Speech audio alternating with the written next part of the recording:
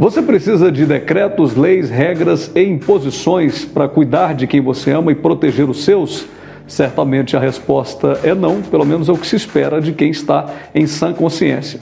Pois bem, as regras para acesso ao comércio em Capelinha foram flexibilizadas. Mas isso não impede que você continue tomando as suas decisões de isolamento, que você escolha o confinamento. Até mesmo porque é óbvio que algumas pessoas precisaram seguir os conselhos e as determinações das empresas que trabalham, dos seus patrões, isso é correto, você tem que proteger também a sua vida e as suas finanças, ninguém é contra isso, mas em muitos casos você pode sim escolher o isolamento, sair de aglomerações, fugir do contato físico, do contato social, onde existe uma concentração grande de pessoas. Essas coisas podem sim ser evitadas. Você pode simplesmente continuar seguindo as orientações de quem entende da Organização Mundial de Saúde, dos órgãos responsáveis, competentes, que continuam afirmando que nesse momento o isolamento é a melhor alternativa para o combate ao coronavírus, ou para que isso não se espalhe e principalmente chegue aqui à nossa região.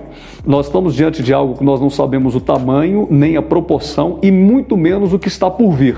Por isso, a nossa orientação a todos continua sendo: se você pode, se isole. É melhor no futuro a gente concluir que pecou pelo excesso do que concluir que pecou pela omissão e por causa da omissão vidas foram ceifadas. Por isso, essa é a nossa campanha, a nossa orientação para que você continue na medida daquilo que você pode no isolamento, fugindo das aglomerações, do contato social e seguindo a sua vida da melhor maneira até que essa nuvem ruim passe. Um abraço a todos e contamos com a compreensão e a conscientização de toda a população capeliense.